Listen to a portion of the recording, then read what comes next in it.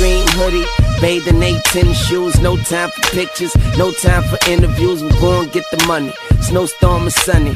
Try me and I'm coming out my coat on or something. Note on the table, pay me a day go. You can't get the cash, then pay me and yayo. Save me the drama. Don't go run and snitch if that's your mama, then I murk you right in front of that bitch. I'm a young money, cash money, universal soldier. Watch out, Miss Sylvia, I'm kinda feeling ya. I'm a headache, but they love the pain. I ask a bitch her name until I go board the plane. I'm so sure I know more, I'm so more Dwayne. I know whores that know whores, that's always with some more whores. You old whores, I show whores, I grow whores. I know it's at the store, cause I go more, I go forth and so forth. Mama says she's so bored with old boy. Oh, I leave that pussy so sore. That's right, no doze. Bitch get lost in the current, how the dough flows. Niggas. What's up? What's good with it, everybody? We back again for another episode of the Pick and Roll Podcasting. Man, it was a rough weekend for the kid, man. Sam, what's good? What's good, world? I'm pretty sure y'all know where that chuckle came from, so we might as well go ahead and get straight into it, man. This past weekend, we had the playoffs, and as far as the NFL is concerned, we had the NFL playoffs, and these were some of the more interesting, might I add. I think that these were some of the most entertaining games that we have had in a while. At least a couple of them were, but we'll go ahead and touch on the first one, which is, you know, the one that I probably don't want to talk about very much is the Rams and the Cowboys, man. The Rams, they whooped up on my boys. They beat us 30-22, but I don't think that score was indicative as to how much they really just manhandled us. Yeah, they flat out dominated us. What was your takeaway from this game, Sam? First off, I was extremely excited that we knocked off them boys because I damn sure did not want to have to go a whole off season listening to that bullshit on Facebook.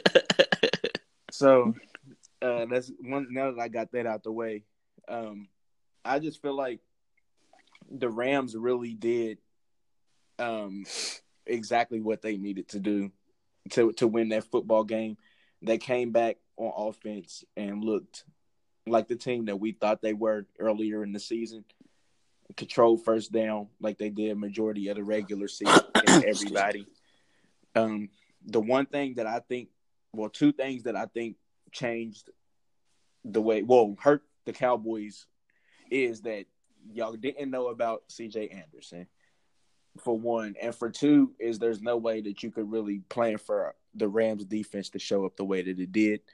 I actually did because I felt like there's no way that you spend all that money on the defense and they don't give you anything in the playoffs. So I think that might have been more of me just hoping that they were going to be good. But, yeah, I that's my takeaway from the game. I think my biggest takeaway was definitely C.J. Anderson. You could tell the Cowboys prepared for Todd Gurley because early the Rams had a couple of drives where they were feeding Gurley, but they weren't as successful as they had been in the past. So you could tell the Cowboys made a point to stop CJ or to stop Todd Gurley. But that's where coaching comes into play. McVay saw that the Cowboys had pretty much prepared for that. So what do? You switch it up. You throw a wrench in there. And what they did was instead of them just having C.J. Anderson as a spellback to come in there when Todd Gurley got tired, they used him primarily. They used him early, actually, earlier than I expected them to use him, which – and a result basically wore down the Cowboys' defense. So when it was time for Gurley to actually get his touches, it's like, dang, C.J. Anderson getting 6 a pop. And then here come Gurley, and he started getting 4 or 5 a pop. So it's like it was extremely difficult for the Cowboys to handle that run game or that combination, in which I think is a deadly combination moving forward for the Rams. But another major takeaway was that the Rams did something that nobody else had done this year to the Cowboys, which was they played the Cowboys game against them, which in turn allows the Cowboys not to be able to do that. And when I say that they played the Cowboys game, I mean that they controlled the clock. everybody knew that the Rams had a very high-powered offense. That's what they've been all year. But McVay said, okay, everybody's pretty much preparing for that. So come playoff time, let's give them something that they're not preparing for. They're not preparing for us to chew up the clock and run the ball, and then just throw the ball when we have to, because that's pretty much what they did. And it worked. It worked, definitely. I don't think we passed any less than we really normally did.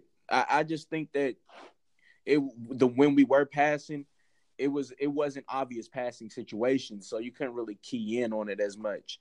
Like I like the way that they mixed up the play calling. Yeah, I don't know. Goff only threw the ball 28 times. He was 15 for 28.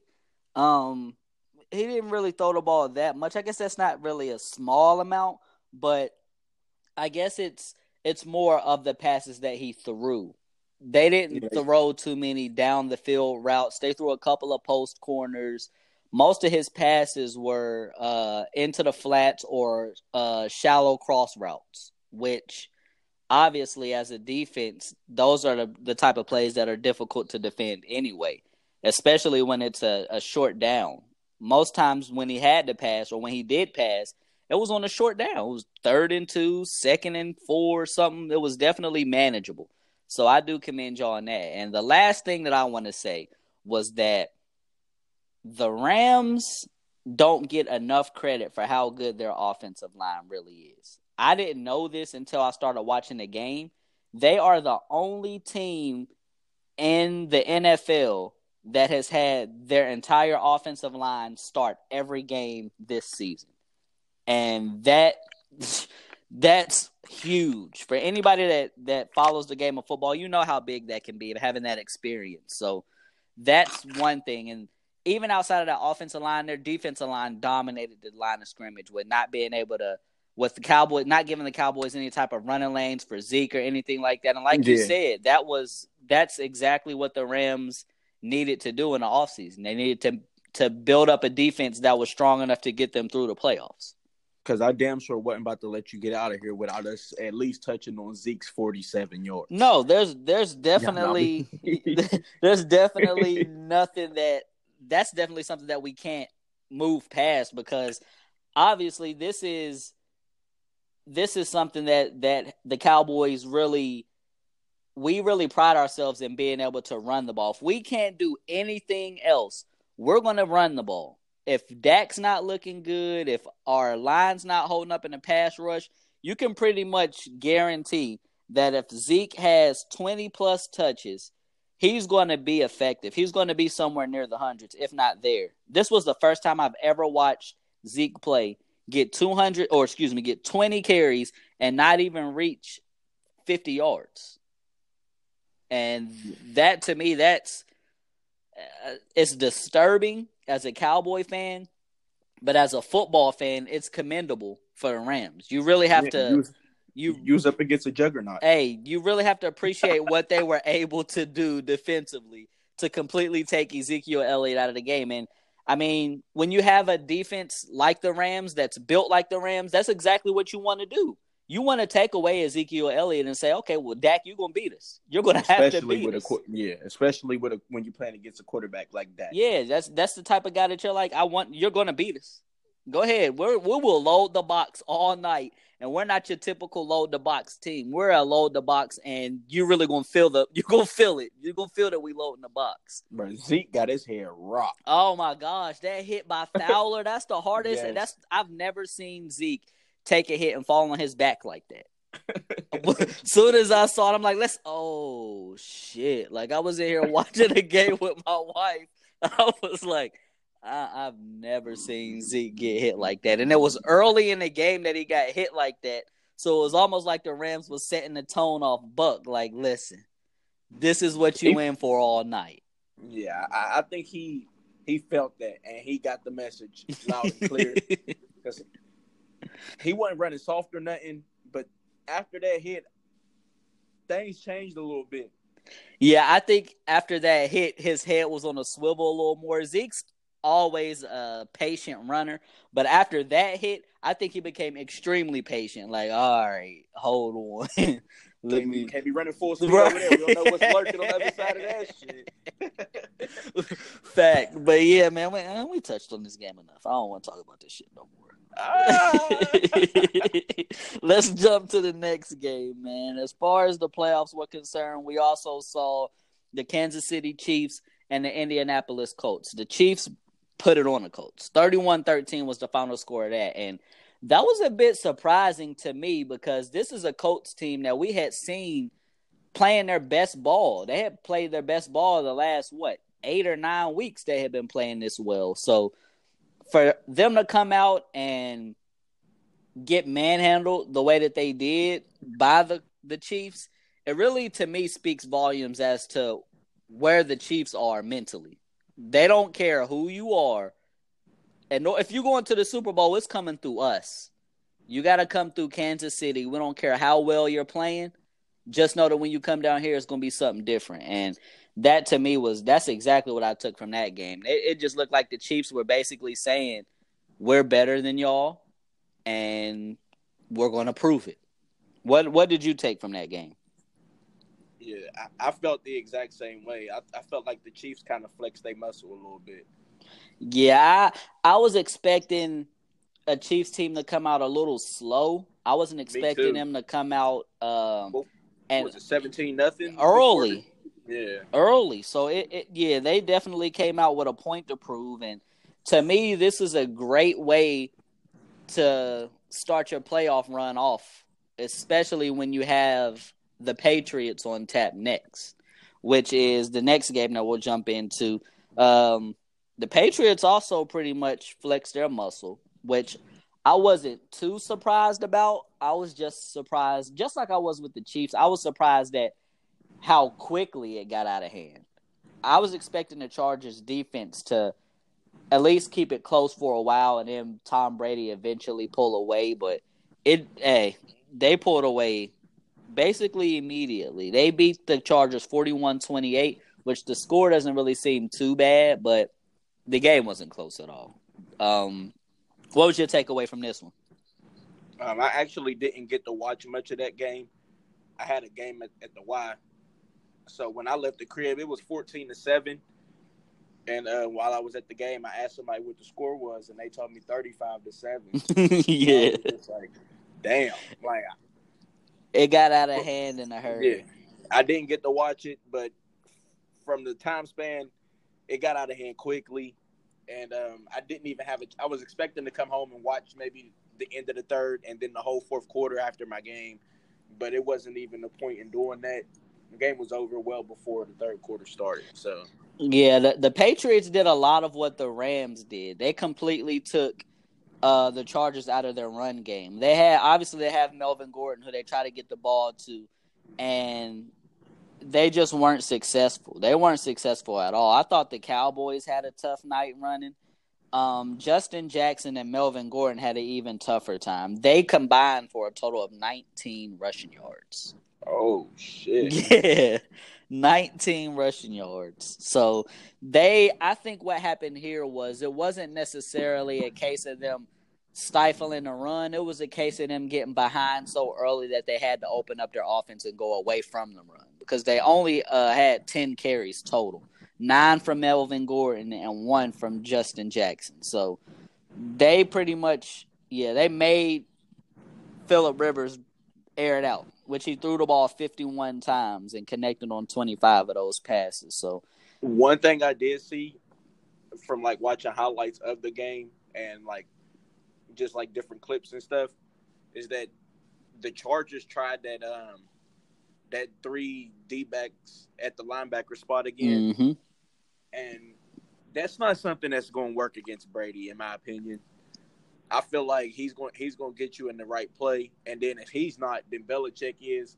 Like I heard the analysts talking about how they switched up their blocking schemes a little bit to where when they saw the safeties out there, they would use the fullbacks and the tight ends to block them guys instead of You know what I'm saying? Yeah. Using bigger guys to block them and whatnot. Something that the Ravens weren't able to do with the younger quarterback in there. Yeah, that's definitely a huge takeaway as well, and that's just another way of Bill Belichick showing just how much ahead of the curve that he is. Like, when you prepare for a team like the Chargers, obviously most people are going to prepare for the pass rush with their line, their D line, or things of that nature. Not only did they prepare great for that, they went ahead and took you out of what you're comfortable with doing. Like you said, they were getting pretty comfortable trying to run that 6 DB set.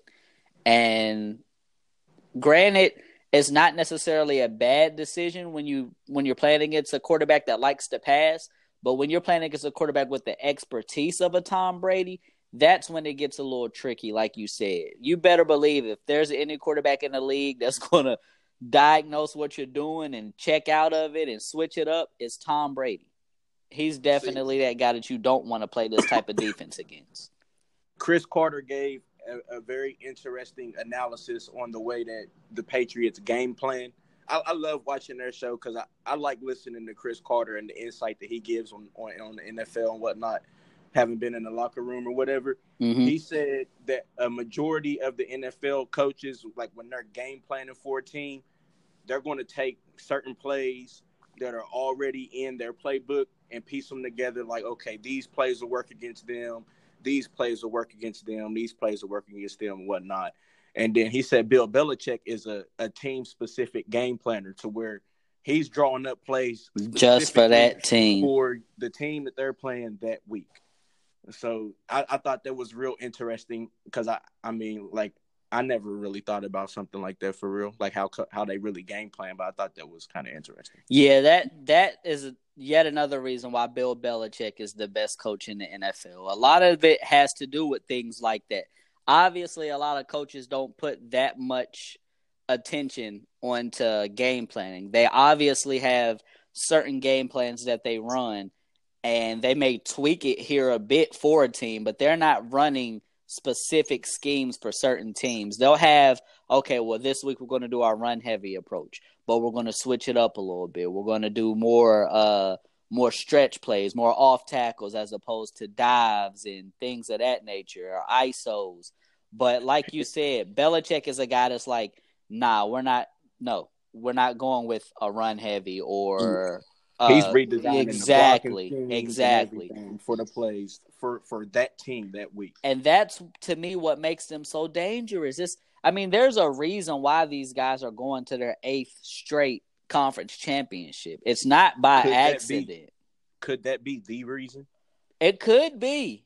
I think that you have to couple that with the fact that they do have Tom Brady and of course, things like that. But yeah, for the most part, I would definitely say that. But that, to me, is what makes this upcoming game so much more interesting with them and the Chiefs, is because not only do they have to game plan specifically for this ball club, this isn't a ball club that's easy to game plan against, because Mahomes is a different type of quarterback.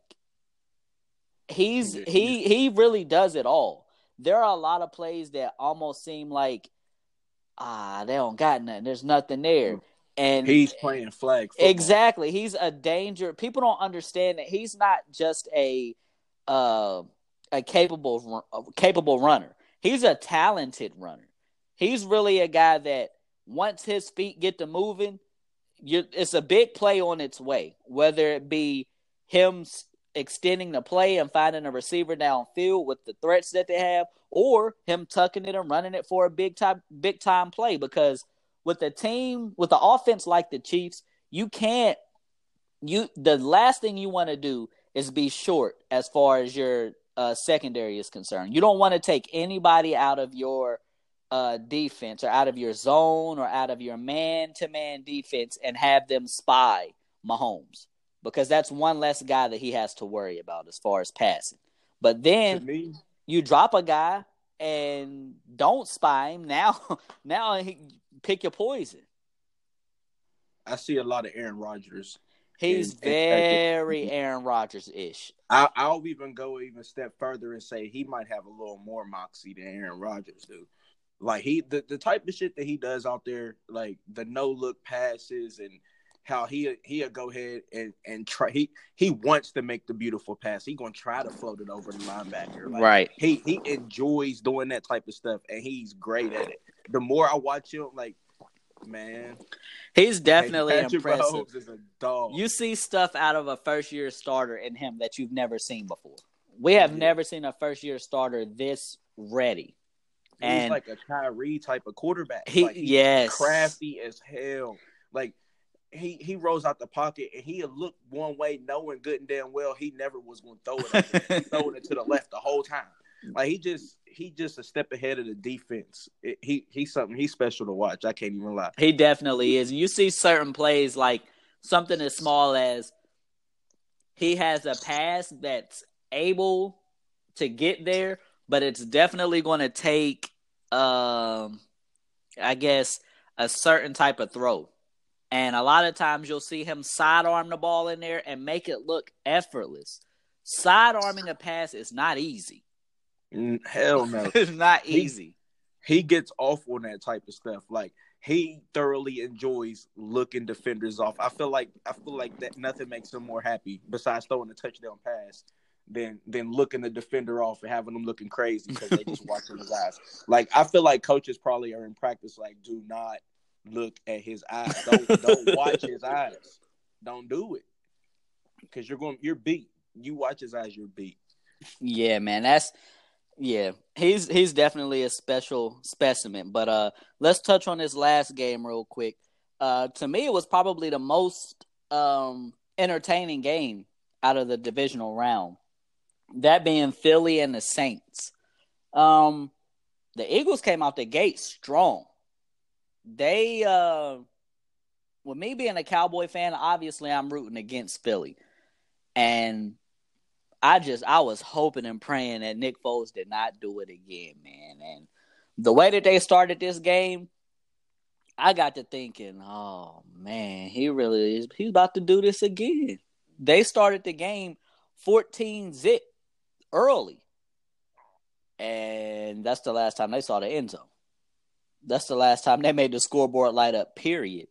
The Saints then went on a 20-0 run and ended up beating them 20-14. But I think the biggest takeaway from that game were the adjustments that the Saints made, especially defensively. Offensively, they did a great job of switching up what they were doing as far as running the ball. They tried to run the ball between the tackles with Mark Ingram a lot. And Philly pretty much, they love that. They'll eat that up all game. So what do? They decide to run more off tackles and more stretches and things to the outside with the Kamara, a guy who's quicker. He was better on his feet, can make a couple defenders miss a lot easier than Mark Ingram can. Then on defense, defensively is what really impressed me. They were getting beat badly by Zach Ertz and Alshon Jeffrey. Those were the only two guys that were really beating them. So what they did was, at a certain point in time, they had Marshawn Lattimore being just a shadow out there. He was pretty much he played his zone, but you could tell that they were lining him up in certain areas. You saw his first interception when he undercut Ertz. That was all him. He had a zone, and he broke off of the man that was in his zone to drop and guard Ertz. If he doesn't do that, that's easily a catch, 20, 30-yard game, maybe even a touchdown. He undercut that, catches an interception. From that moment on, Foles stops looking at Ertz. He doesn't look at Ertz as much as he did. He starts looking at Alshon Jeffrey.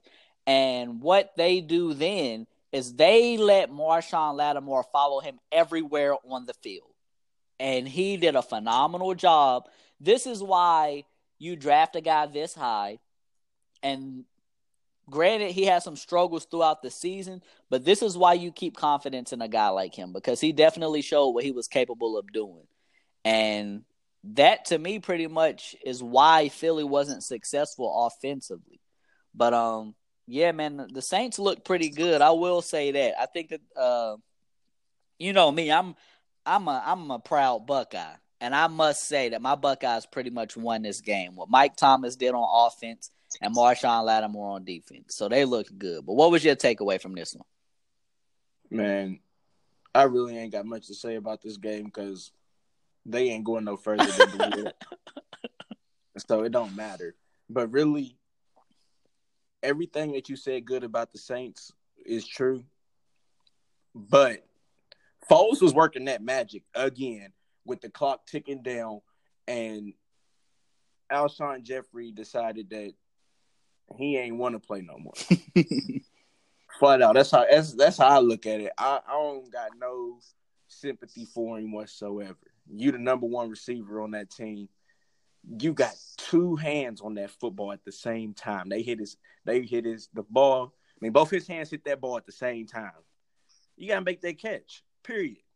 It shouldn't have been no interception. Foles was working that magic. They was about to get in that end zone. They was gonna win that game by 1.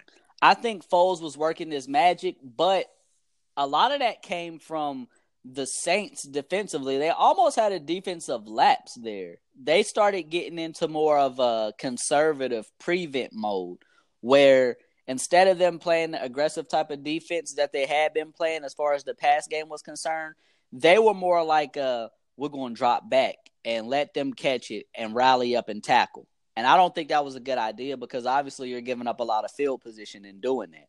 Had Alshon Jeffries caught that ball, they was like near the 30. Yeah, that was pretty much in great position if Alshon Jeffrey catches that ball. So I don't like the Saints' approach, but yeah, I definitely believe they got bailed out on that last drive because Foles was looking good. But you got to catch that football. Yeah, period. That's a fact. But now that we're talking about Foles, let's switch gears a tad bit. Let's stay on Foles, but let's move away from this game. Following that game, Foles came out and said that he wants to be a starting quarterback in the NFL.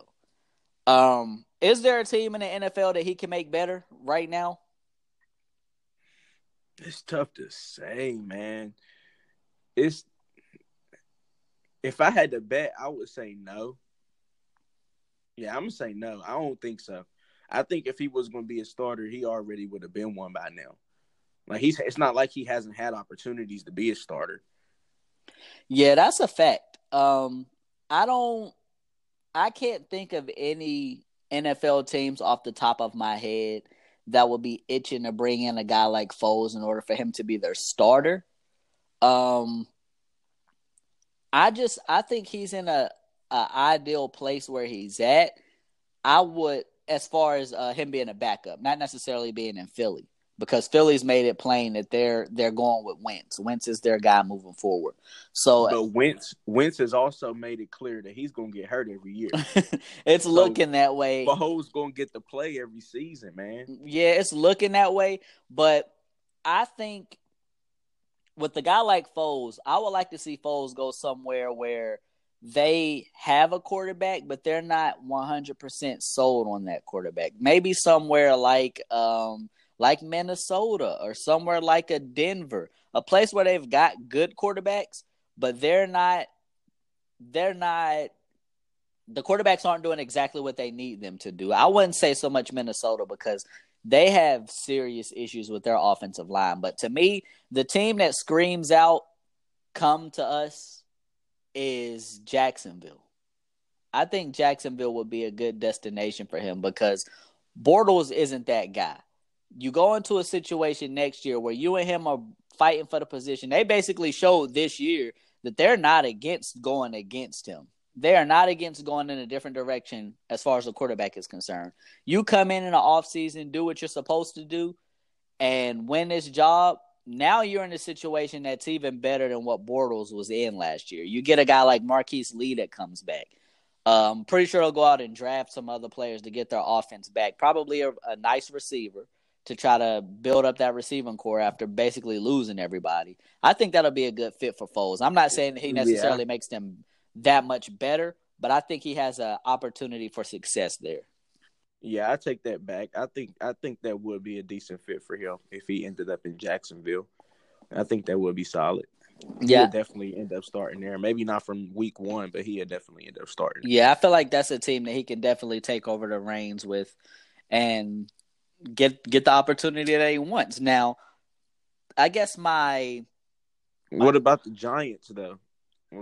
nah, I wouldn't necessarily say the Giants because I think the Giants are looking to bring in more of a Athletic quarterback. kind of, but more of a franchise quarterback. Somebody that they know they're going to have for a while and somebody that they can put their marbles into. I don't think any team in the NFL sees Foles as being that guy that's going to take us to the next level.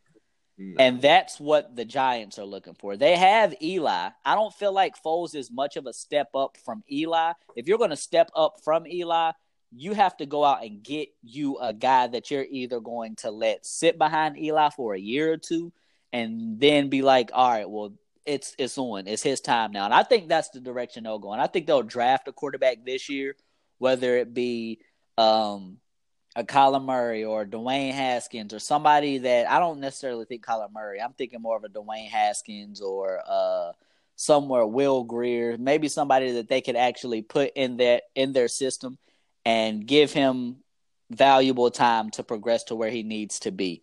I don't think Foles will be the answer there, but I wouldn't be surprised to see them draft a guy. So I don't know. Like I said, I really don't see too many places in the NFL that Foles is making a team better, that a team is looking like, oh, he want to be a starting quarterback? Go get him right now. Only team I can really think of would be Jacksonville.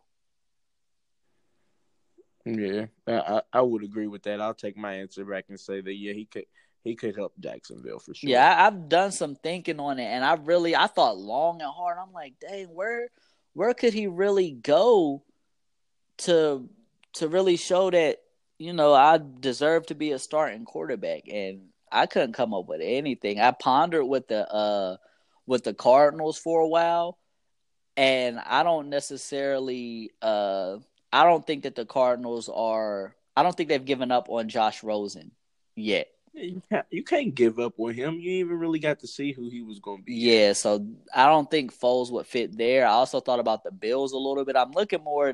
These teams have got young quarterbacks that aren't really looking. They're not Sam Darnoldish. They're not necessarily. This is definitely our guy. So I don't know. I don't really think that he has a place anywhere in the NFL outside of Jacksonville unless he wants to be a backup again. And I don't think that's a bad thing. I think Nick Foles is the best backup in the NFL. He's the best one. And that holds a lot of weight. You better believe there are a lot of teams in the NFL that if you had the mentality to where I don't mind being a backup, a lot of NFL teams will pay you good money. You're not going to get paid a lot of money to go somewhere and try to be a starting quarterback. It's not going to happen as a guy like Nick Foles. Like you said, he's had his opportunities. There's a reason why he's still a backup. Teams tried to trade for him last year, but they didn't try to trade for him to become their starter. They tried to trade for him to be in the same position that Philly's in. If our guy doesn't do what we need him to do, or if he gets injured, we got us a nice little fallback in Nick Foles. So, yeah, man, I think that he's better off either going somewhere like Jacksonville or, I don't know, just chalking it up that he's going to be a backup. So, yeah, I think that's pretty much enough on Nick Foles. We've touched on him for a while, so let's get into our blind resume of this week. First and foremost, I want to go on record and say, listen, guys, I don't mind the chatter and the I guess the want to know who these guys are, but I need you guys to understand this. The blind resume is not meant for you guys to guess the players. We did not intend for you guys to be like, oh, I know who resume 1 is. I know who resume 2 is. That is the complete opposite of what we're looking to do here. Sam, could you tell our listeners what the point of our blind resume is? We just want to challenge the way that you look at and analyze statistics. Like, we don't just want you to just look at numbers on the page and just be like, okay, this guy averaged more points, he's better. Like, we want you to look at everything on the resume to see who the better player is. Because, I mean, technically on every one of these, there's a better player. Like, and the one this week was like, I don't know. No, not this week. The one last week. What was that? KG and Barkley, was that last week? Last week was Kevin Love, Sean Kemp. Oh, nah. Well, never mind. But anyways, we want to challenge the way that you look at these numbers, and because I feel like the name gets in the way of that sometimes. Like, when you see the name of a person, you automatically just you can't take the allure of the player away from it. Yeah. So we're taking the name away and having you just look at the numbers and analyze those numbers to see who you think the better player is. That is the exact point, guys. The point is for you guys to throw the names away. Look at just the resumes and make your vote that way. Like Sam said, if you know the name, you're automatically going to be slanted in one direction. So, and yeah, that is, I was talking about the one this week. The one this week is one where you really got to make a decision between, like, we get to see, like, do you value winning, or do you, like, is it important for your quarterback to have good numbers as far as completion percentage and those type of things, or do you just care that your team wins at the end of the day? Yes. And before we get into it, as far as the numbers are concerned, let's talk about the voting here. This poll was slanted in one direction until people started throwing names out there. And when people started throwing out names of who they thought such and such was, it took a turn and people started to vote for a completely different resume. So that's exactly why we don't tell you guys who the name is, or we try to keep you guys from mentioning names in our comments, because it played a lot into this particular poll. I'll be the first to say that Resume 1 won this poll 59% to 41%. But Resume 2 had the lead when I looked at it. And then I actually messaged Sam and was like, bro, they in here giving our resume away. I'm in here trying to delete comments and stuff. So obviously a few people saw the comments before I could get to delete them and started voting in the other way. But let's get into the numbers here, man. Resume 1. Oh, mind you, this was our first resume that we've done on football. This is our first NFL resume, blind resume. So, Resume 1, 212 touchdowns, 27,989 passing yards, with a 51.9 completion percentage. His passer rating was 70.9. He also threw 210 interceptions. As far as the accolades are concerned, he was a 4-time Super Bowl champion, 3-time Pro Bowler, 1-time MVP, and 2-time passing touchdown leader. Resume 2, 227 touchdowns, in comparison to Resume 1's 212 touchdowns. His passing yards were 35,133 passing yards in comparison to 27,000. We'll round it up to 28,000. Completion percentage was 62% completion percentage in comparison to a 51.9% completion percentage. Passer rating was 85.3 in comparison to a 70.9. He also threw less interceptions, 160 career interceptions in comparison to 210 interceptions for Resume 1. Accolades didn't really have many. 1-time Pro Bowl selection. So, this was pretty much a case of, do you want the quarterback that's more accurate, that can really sling the ball, or do you want a guy who's going to build up the accolades? So, Sam, Resume 1 was who? Terry Bradshaw. Terry Bradshaw. And Resume 2 was who? Jay Cutler. Jay Cutler. Listen, guys, if we put the names out there, this is probably only Nobody's taking Cutler. exactly 100% to 0. Nobody is going to take a Jay Cutler over a Terry Bradshaw if you throw the name out there. Now, that is why we don't do the names. People were in the comments saying resume 1 is Terry Bradshaw. I know that's Terry Bradshaw. And everybody else was like, dang, I don't really know who it is. I don't know who number 2 is. But they were saying that the name was Terry Bradshaw. So they're like, shoot, I done heard of Terry Bradshaw. Should bet that's who I'm going with. Guys, we need y'all to refrain from doing that. We need y'all to refrain. It was some comments in there that was like people was really like debating about the numbers though. Like, yes, I did love to see that.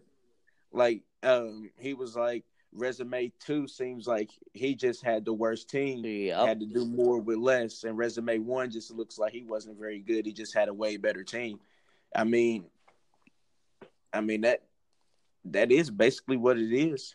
I mean, that's a fact. Because clearly, I never, you know, I'm not a big football guy, so I never knew what Terry Bradshaw's numbers was. I just knew he was in the Hall of Fame and whatnot. But looking at his numbers, how can you justify that guy was a great quarterback? The thing about Terry Bradshaw is that I omitted from this particular resume because it would have given it away, was that Terry Bradshaw was a good runner as well. His running statistics were really good. He was a really good runner. So his what he lacked passing, he made up for running. Okay, because Lord have mercy. Yeah, he was. They talk about Vic. Yeah, exactly. And this is somebody that you really point to when you look at whether Vic gets into the Hall of Fame or not. You point to guys like a Terry Bradshaw. The big difference is I didn't even know he was a runner at all. Yeah, he was a capable runner, a very capable runner. Difference is between him and Vic as far as I guess their case for Hall of Fames is how successful they were, man. You look at Terry Bradshaw with all of these accolades. Like, he had stellar accolades as far as championships and MVP and final and Super Bowl MVPs and things of that nature. A passing leader for 1 year. So that obviously plays into that plays into him as well. Terry Bradshaw had 32 career rushing touchdowns. So he was a pretty capable runner. He ran for 2 bands. That's not stellar, but that's good for that decade or that time that he played. But yeah, man, that's pretty much our blind resume. Let's stay football, but let's jump college football real quick. This is a game that obviously was played quite some time ago. At least it seems like it. It's really only been about a week or so. But Bama and Clemson. This was a game that I believe caught, I'll say 80% of America by surprise. I don't think anybody expected. No, I think more than that. I think it caught everybody by surprise. I think so too. I think more of the dominance caught people by surprise, but I saw a lot of people picking Clemson. Yeah, I don't think it surprised people that Clemson won. I think it just surprised people how that shit happened. Like, yeah, it was Clemson dominating from basically kickoff to the end. That's a fact. Yeah, man, it was extremely dominant of Clemson. So, with that being the case, do you think Clemson was that much better than Bama? No, I don't. I think that Bama came in cocky as hell. I think they came in with a cocky game plan, feeling like they didn't have to change much. They came in basically like, we just going to do what got us here, as opposed to Clemson, who one of the analysts had said during the game that it looks like Clemson prepared for Bama for a whole month. Like, they knew for a fact that they was just better than Notre Dame and was going to beat Notre Dame, so they didn't even prepare for Notre Dame. They was getting ready for Bama, while Bama just used the week to get ready for Clemson, which I don't know if that's true or not, but that's how it appeared. Yeah, it seemed like Clemson was way more prepared for Bama than Bama was for Clemson. I never seen a Bama team just just look like deer in the headlights like that. That was new. I never seen that before. I think they definitely prepared for Bama for quite some time. I don't know if it's been a month, if it had been a month, but I wouldn't be surprised with the way that it looked. There were a lot of things that I saw Clemson do to Bama that they had not done to any other teams. And I felt like this was more of a game to where Dabo Swinney really showed how great of a coach he was. He did a lot of scheming defensively that a lot of coaches would not dare to take the risk of doing. One particular play was the first interception that Tua threw. This was something that they said that they planned on doing. That's why it was successful. What they did was they ran a zone, and they know how cocky of a passer Tua is. So they schemed to have a guy come completely out of his zone. They knew Tua would throw the ball, leaving a zone completely open only because they know Tua is a confident passer. So if he sees a zone, he knows where he's going with the ball. So it's either going to be you got a guy that can get there and make a play in time, or you're just going to get burned. And Clemson took a huge gamble. And I think they went into this game knowing we can score on Alabama. All we need is a couple takeaways, and we'll win this game. And to me, that's what happened. They got Bama in an unfamiliar position. Bama hasn't been in any games where they've had to really fight from behind and, I guess, show that they're really that much more dominant than any other team. Granted, Georgia had somewhat of a lead on Bama, but not enough to where Bama felt scared or felt like, nervous. This was definitely a game to where I felt like Bama got punched in the mouth and they didn't respond. No, they didn't. They panicked. Nick Saban even panicked. Yes. This was the first time I've ever seen the Nick Saban team get out coached, I will say. I don't think I've seen that. Yeah, man, I commend Dabo and I commend the guys from Clemson for stepping up and really showing what they were capable of, because I've gone on record saying it all throughout the podcast since the college football season has started. I wasn't a believer in Clemson after they got rid of after Kelly Bryant left. But I will tell you this. Trevor Lawrence is a special specimen. Yes. He's a special specimen. That's Sunshine. Yes, that is Sunshine. For those who don't know Sunshine from Remember the Titans, he is Sunshine. And he's got a bright future ahead of him, man. So I feel like that name is definitely fitting. But, man, he really showed up and showed out. He basically showed that I don't care who is across from me. I know what I'm capable of, and I'm going to continue to play my game. That's what he did. So, big shout out to Trevor Lawrence and Clemson for making me a believer, because I didn't believe, but I guess it took all the way down for y'all to beat the brakes off Bama in the national championship for me to believe. But, yeah, man, was there anything else that you took away from this game that was important? That was it. Yeah, that was pretty much it, man. There wasn't really much to I guess take away as much as they beat up on Bama. But let's talk transfers. I guess this has pretty much been a hot topic as far as college football is concerned. We've already touched on Justin Fields a couple of times, but his decision has now made another guy jump into the transfer portal. That guy being Tate Martell. Now, Tate Martell was pretty much in line to be Ohio State's starting quarterback this year, with Dwayne Haskins going to the NFL. So, yeah, man, with Justin Fields officially transferring to Ohio State, Tate Martell has said, you know what? I think I'm gonna throw my name in the hat and see what I can get from it.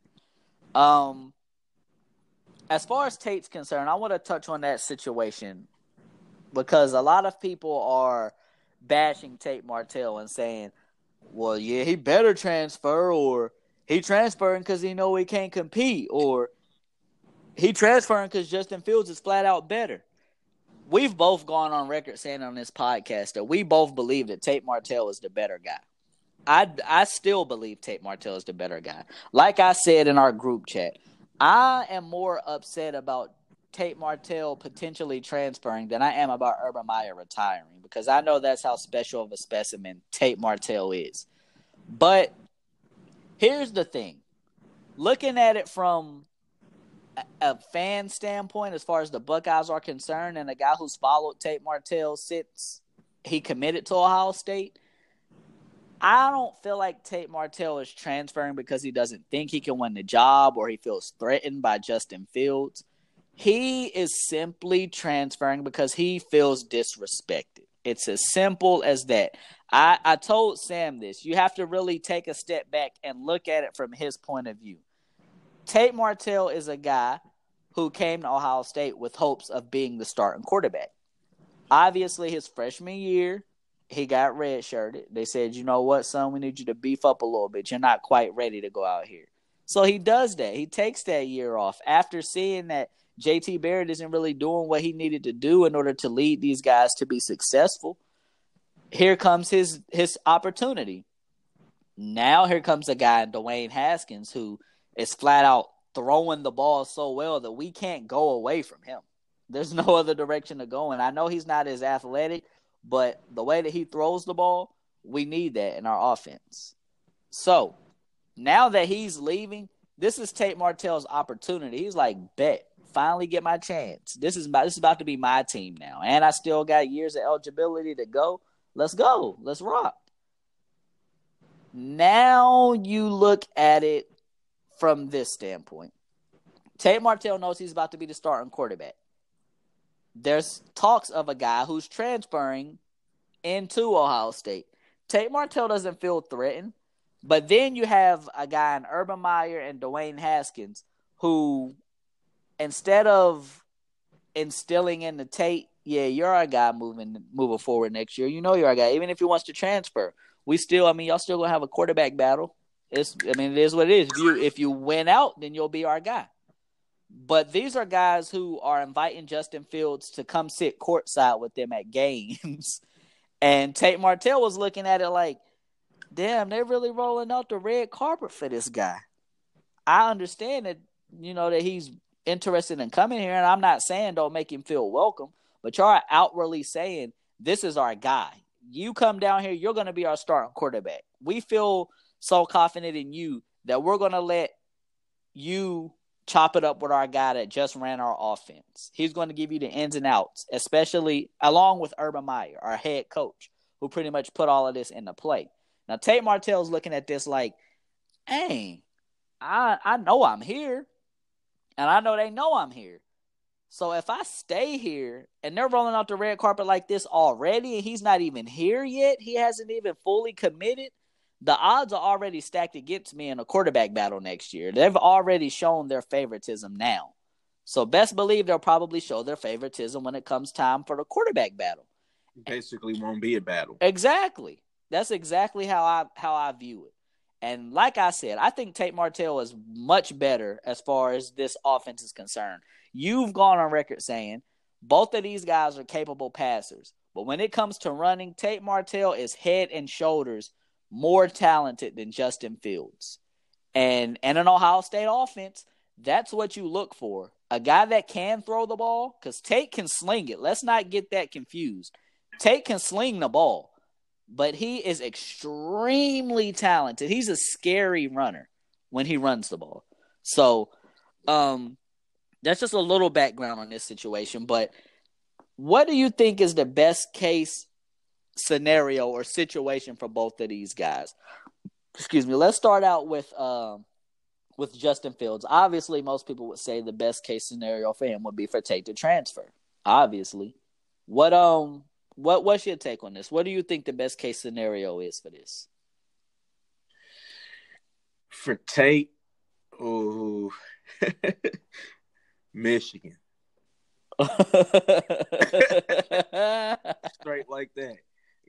You really want to get nasty, going up north and play with hardball. He gonna get you right. He gonna let you run the pill, and you get to break Ohio State's heart finally. And you're gonna be a legend at Michigan if you beat Ohio State, especially at the climate they got right now. Can't buy a W against Ohio State, man. You the quarterback. The next quarterback to beat Ohio State right now at Michigan is gonna be a legend forever. That's a fact. Oh my goodness. But nah, he ain't gonna go to Michigan though. I think he probably end up somewhere at like a spread offense or something. I just feel like I wonder if he thought about it because Tate is like kind of like a spiteful type. Oh yeah, he's got the pat my back badge. That's for sure. Yeah, but I don't know. I just thought that would be funny if he went to Michigan, but I don't think he really would go there. I think he'll probably end up in. I think WVU probably might happen. Yeah, he's already visited Morgantown, and he's about to visit Miami. I just saw on his Instagram, I believe it was earlier today or maybe last night. He was in Florida, and his homeboy was like, "Yeah, y'all hurry up and y'all get on his Twitter and get on his Instagram and go ahead and tweet at him, Miami Martell," and then got up out of there. That's the type of city he likes. I mean, he's from he went to high school in Vegas. That seems more Tate Martell is Miami. That's where WVU might lose at. Yeah, I think he's more of a glitz and glamour type of guy. I mean, he definitely is. Have you watched QB1? Yes, I sure have. Have. He's definitely that type of guy. So he likes that atmosphere, and I think that all signs are pointing to WVU, only for the simple fact that Miami has hired Alabama's offensive coordinator, I believe it was, or a quarterback coach, one of them, to come down there. And to me, that has Jalen Hurts written all over it. I think that Jalen Hurts will end up in Miami. And for that reason, that'll lead Tate to Morgantown, which I definitely don't want to see. But I personally think, I don't want to see Tate Martell at WVU. Why not? Because I'm a Tate fan and I cannot stand West Virginia, especially West Virginia fans. Me either, but we like it a little bit right now since Reek up there. Yeah, I want success for Curry Reek, about to be up there. But I definitely don't want to hear I don't want to hear from them WU fans. Oh, we done took y'all's quarterback and now look where we at, this, and that. I don't got time to hear none of that. And for two, where else though? Yeah, that's where else is definitely the question. But to me, if I'm Tate, I hold off a little bit. I understand that you're upset, but just wait a little longer because you need to see whether Justin Fields is eligible or not. Do you want to make them happy now? I think Tate's a spiteful guy. He's definitely a spiteful guy, but I think Tate's one of those. I don't think after watching QB1, I know Tate is he's all about his team. He's a team player. So I feel like that's the only silver lining in this is that he loves Ohio State. He loves those guys. After he left Columbus, he actually went straight to his Instagram and posted him and his lineman from Ohio State. He was right there back with his lineman. So it's not all signs are saying that he's leaving. It's not 100% written in stone. Obviously, it looks that way. But if I'm Tate, I'll hold off on it a little bit. But then, I mean, you never know. His homeboys at Ohio State could be telling him, bro, I feel you. Do what you got to do, bro. If they're going to do you like this, get up out of here. Do what you got to do. So it's a sticky situation. But, yeah, I think all signs are pointing to West Virginia. I also wouldn't rule out USC. I wouldn't rule them out at all because that's close to home. It's close to home. I did say that in hopes, but I was just joking a little bit. Nah, the more I thought about it, the more I can see it. I can see USC and I can see UCLA. Just for the simple fact. I don't think we're looking for a quarterback, though. I don't think that they're going to do JT like that. Oh, man, if Tate Martell say he want to come to USC, Tate Martell is going to USC. Yeah, but I don't think they would pursue him, though. Yeah, I don't think that they would either. But, yeah, I wouldn't be surprised to see him end up there or UCLA. because they're both close to home, and Well, they let's just both stay on the have East. If we're talking very. UCLA, let's just stay on the East Coast. Don't go there. They then you also look into another team that pretty much has had success in the Pac-12, I would say, and they've really lacked having a good quarterback, and that is Stanford. I wouldn't put past him going to Stanford as well, seeing as that is in the West Coast area as well. But I feel like that's a long shot because they don't fit his game style at all. But yeah, man, I really don't know. I think right now WU is the clear favorite. Yeah, I believe so too. But yeah, let's talk another guy who was a quarterback on the college level, at least for now. Well, I guess it's over for that. Kyler Murray, he has committed to the NFL. Does this mean that he'll go to the NFL? And do you think that this is the best move for him?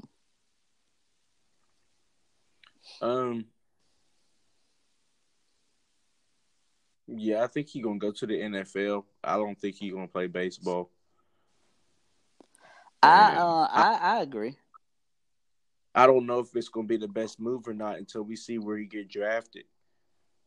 Because I mean, if he get drafted in the first round, then he's gonna be making more money playing football. But I just wouldn't play football for other reasons besides the money. But I mean, shit, if that's what make him happy, then I mean, you don't want to be doing something that don't make you happy. So there's I would say at this point the NFL is what he's leaning toward, but I feel like a lot of people are blowing it out of proportion just because he entered his name.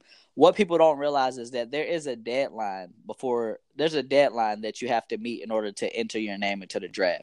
And he actually waited until the deadline. If he would have waited a day more, he would have had to wait until next year's draft to become eligible.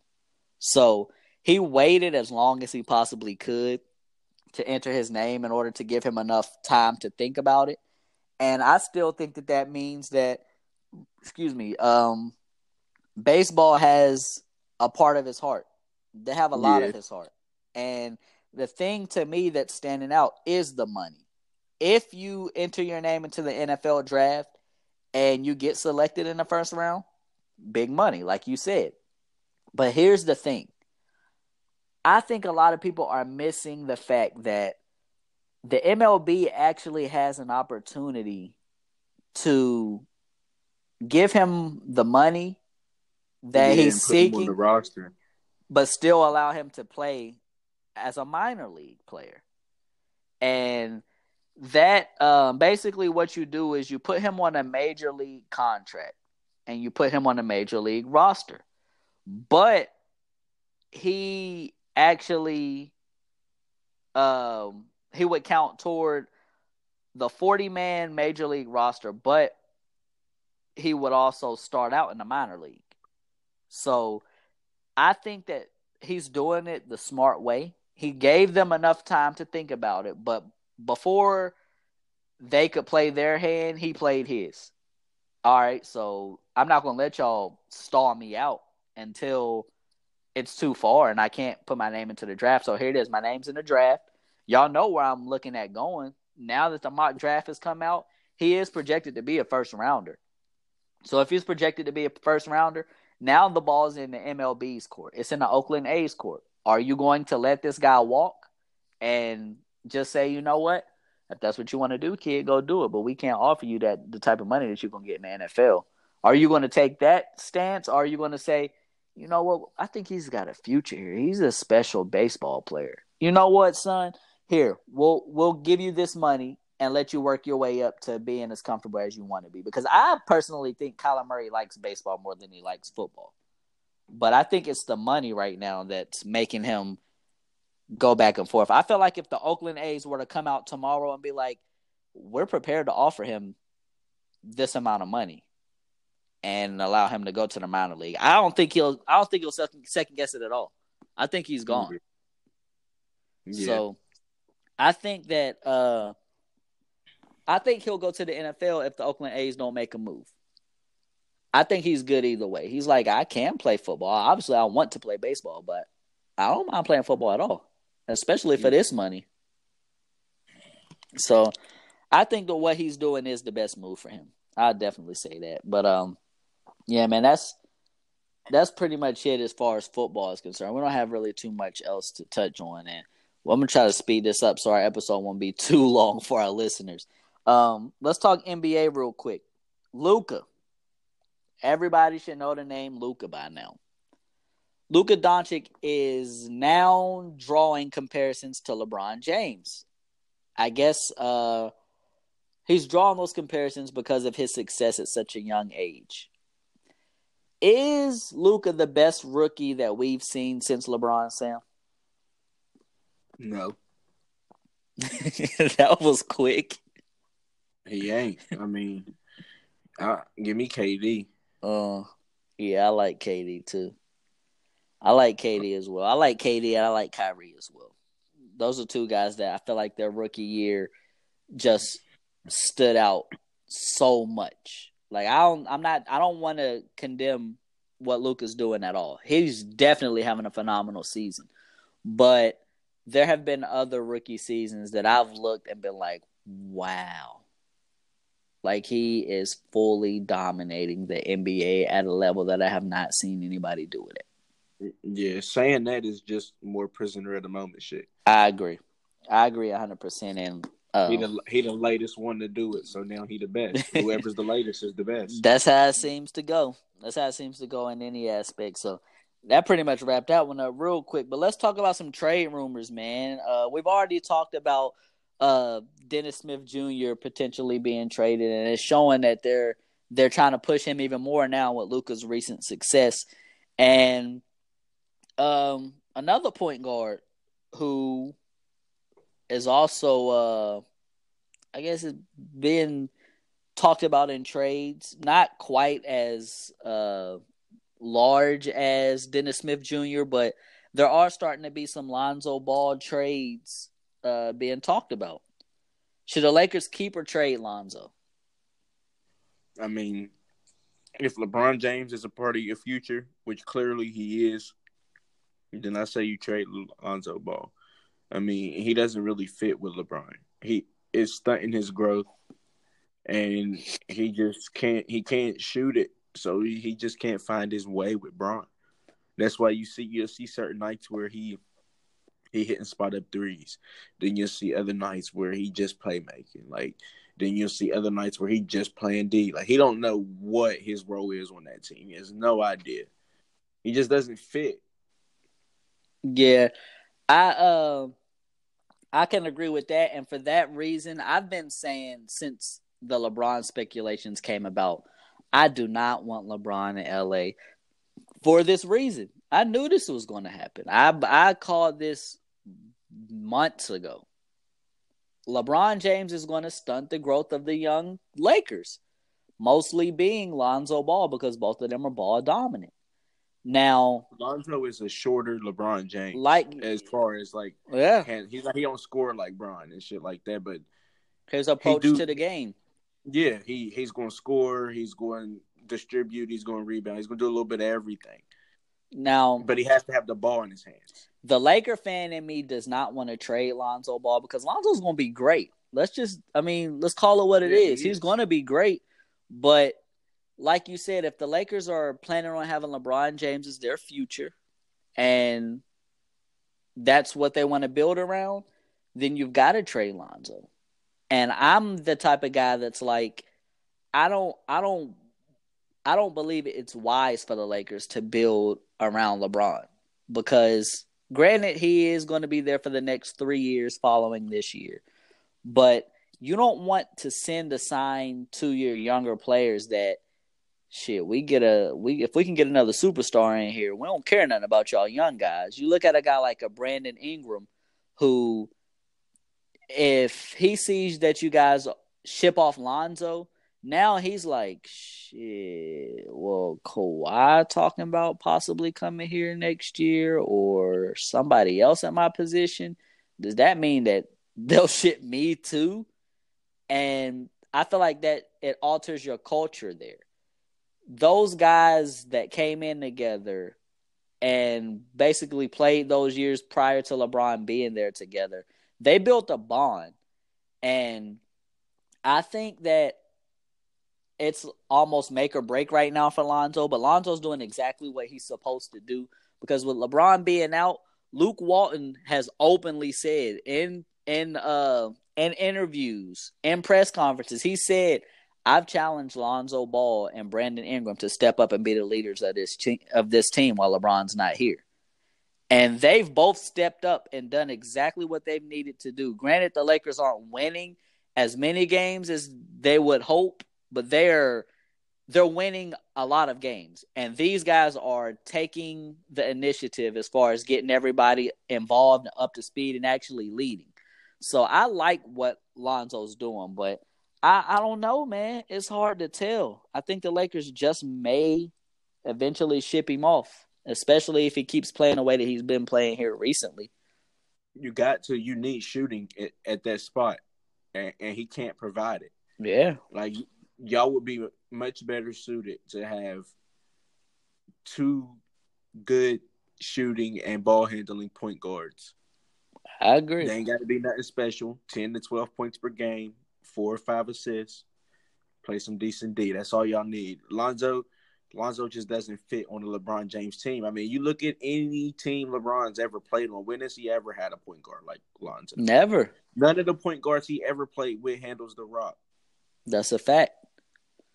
Because LeBron is that person who handles the rock. He's the point guard of the offense.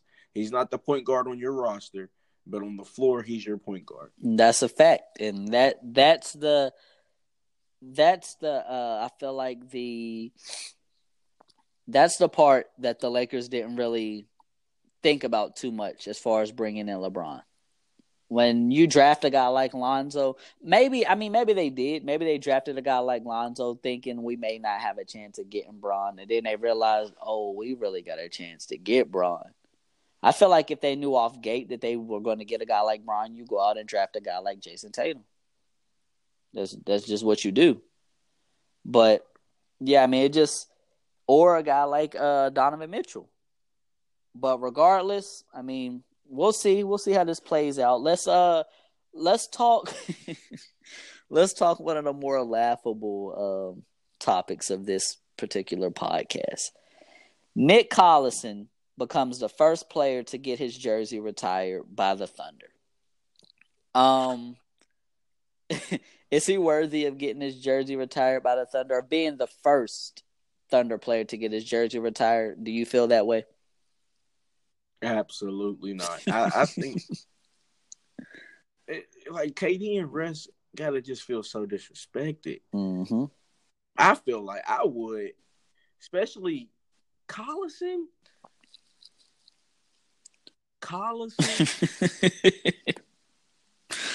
The reason why this topic is so laughable is because we actually had debates with people who were defending the fact that Nick Collison was getting his jersey retired.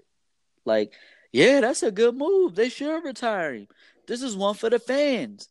This is why they're doing it. They're doing it for the fans. I understand that. Hold on, no, I don't. Show me some fans asking for Nick Collison to get his jersey retired. Yeah, I agree. Like, who was pulling for that? I think that fans appreciate Nick Collison, and he's one of those guys that will get a standing ovation when he decides.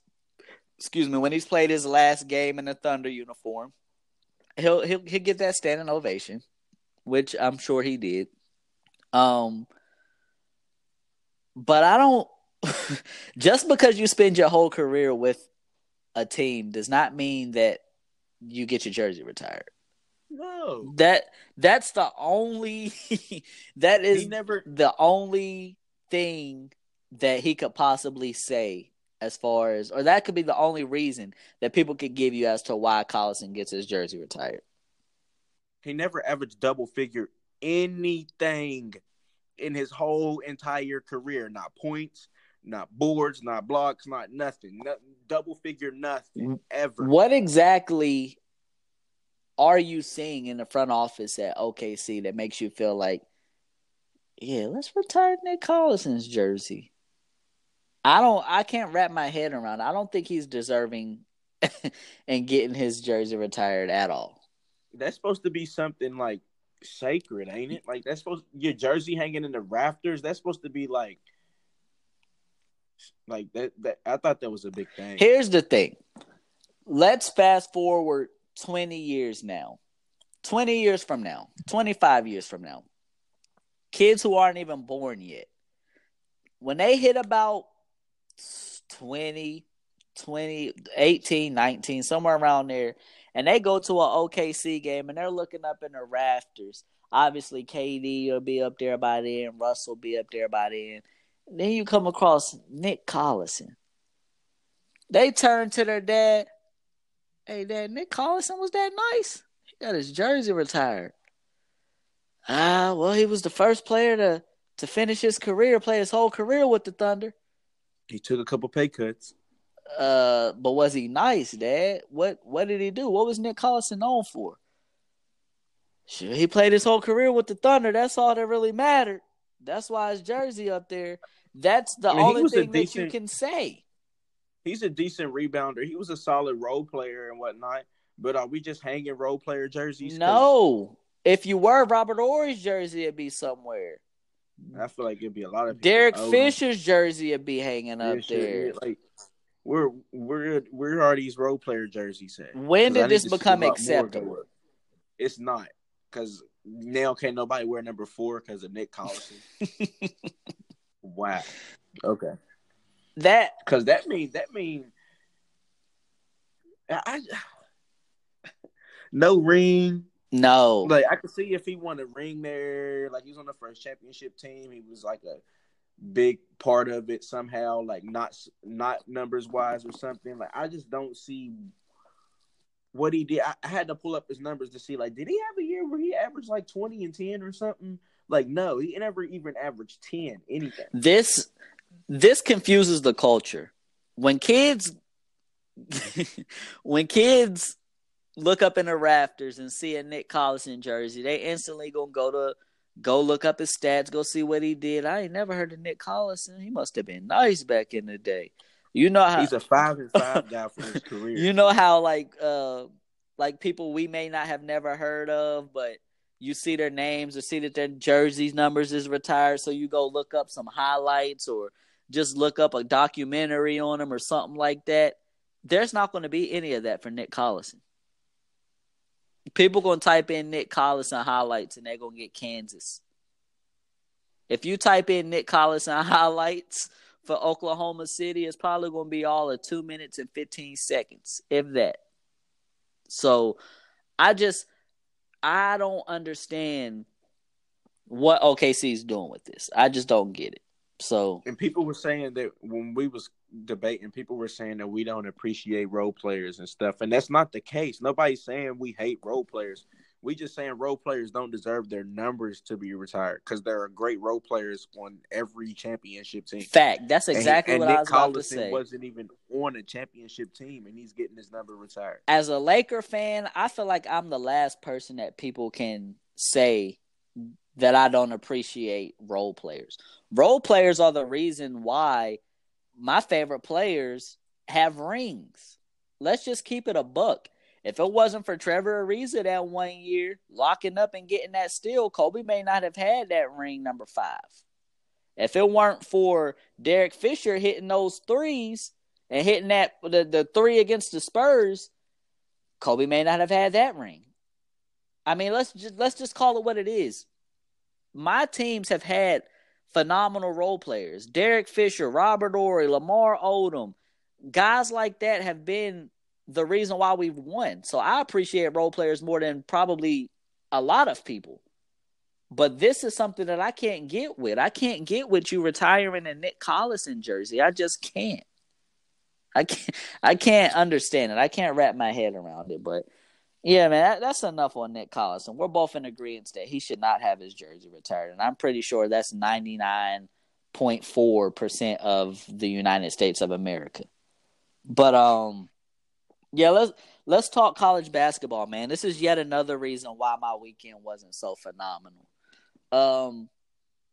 Our Blue Devils played. Actually, we played on Saturday. We played a tough, hard-fought game, which we actually won on a buzzer beater against Florida State. Then we had to turn around and play Syracuse. And we ended up losing to Syracuse in overtime. We also lost Trey Jones with a shoulder sprain. Are the Blue Devils in trouble with having Trey Jones out for some time?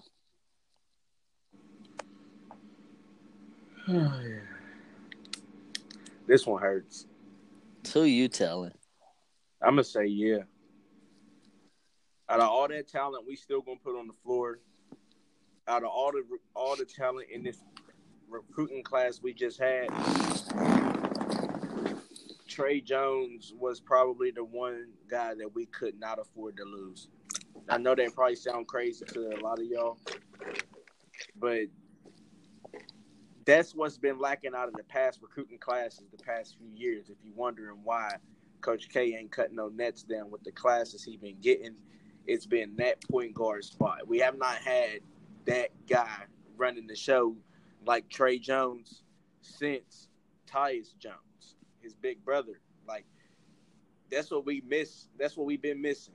And now we're about to be missing it again. That is a fact, and I'll take it a step further.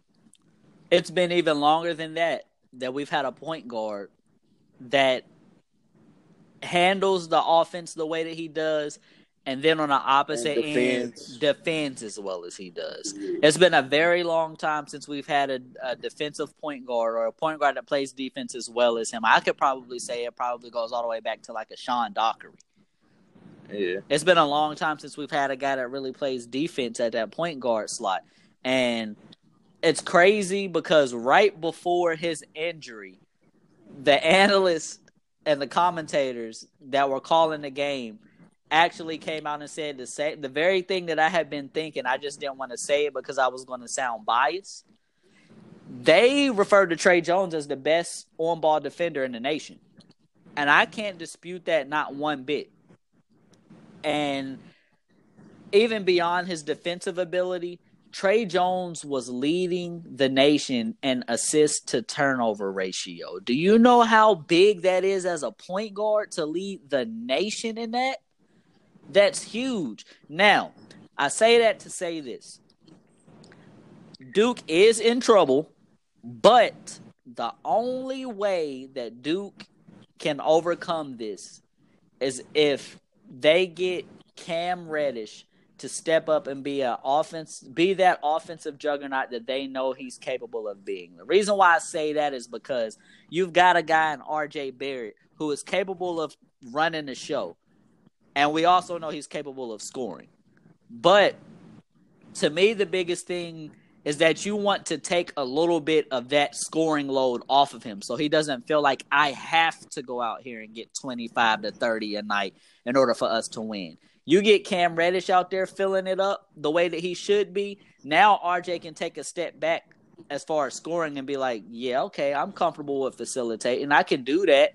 Obviously not to the level of what Trey Jones can, but he's capable of being enough of a facilitator as long as Cam Reddish and Zion continues to do what he has been.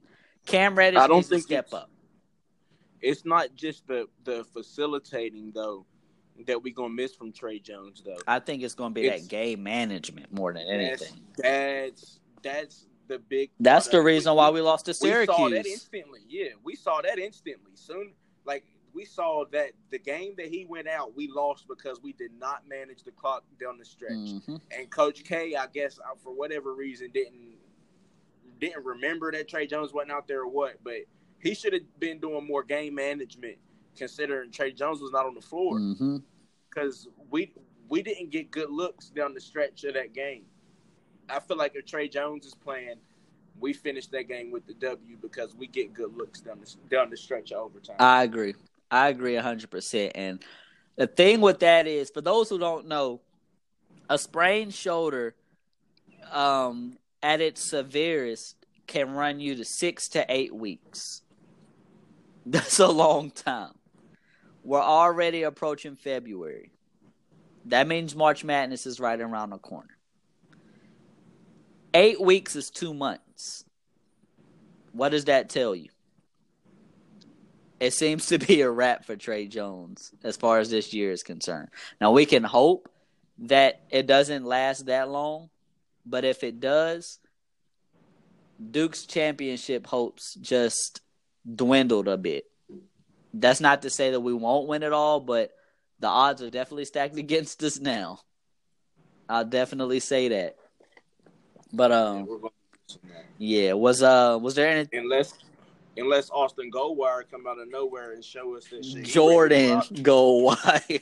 Well, see that exactly. That's the odds right there. Oh, what I will say is one thing I want to add about that game is Alex O'Connell finally gave me what I wanted to see from him. He got an opportunity and he made the most of it. We'll definitely need much more of that from him with Trey Jones being out, but Jordan Goldwire is going to have to step up and be a guy that obviously nobody knows right now. He's going to have to be a guy that people know. And I think that that's asking too much from him. I think he's an extremely solid backup point guard. And that's that's it. That's what he is. So, I don't know. I would say we're in trouble. Was there anything else you wanted to add about that before we get out of here real quick? Nah. All right, well, let's do our pick'ems. You got Patriots at Chiefs this week. Who you got? What's the score? Give me the Patriots 31-24. Give me the Chiefs. Give me the Chiefs 42-31. Rams at the Saints. Who you got? My guys. Score. 30-27. I like that. Give me the Rams 31-24. Saturday, basketball. We got number 1 Duke at number 4 UVA. Give me my Blue Devils. Ooh. 65-64. Oh, man. So on some Grayson type joint, huh? Like how we did them a couple years ago. Yeah, but I think it's going to be RJ Barrett. I like the Blue Devils as well for the simple fact that without Trey Jones, people are going to obviously be Duke's obviously going to be the underdog for the first time probably this year. First time this year, they'll be the underdog going to Charlottesville. So I like Duke as well. I like Duke and a low-scoring 58-54. Okay. Yeah, 58-54. That's what I like. So, yeah, man, that pretty much wraps it up. You got anything you want to say to the people before we get out of here, man? Follow the Instagram. Follow the Instagram at Pick and Roll Podcast. Interact with us on Instagram, on Facebook. And please, please, please stop giving up the resumes. I'm going to say it one more time. Stop naming the resumes. We don't care if y'all know. We're not testing y'all's knowledge as far as to know who y'all know. Just read the resumes and make your vote, guys. We appreciate y'all. We really do. But that stuff was getting annoying this weekend. I can't even lie. But, yeah, man, that's pretty much it. Signing out. It's your boy Ish. It's your boy Sam. We appreciate y'all for listening. We out.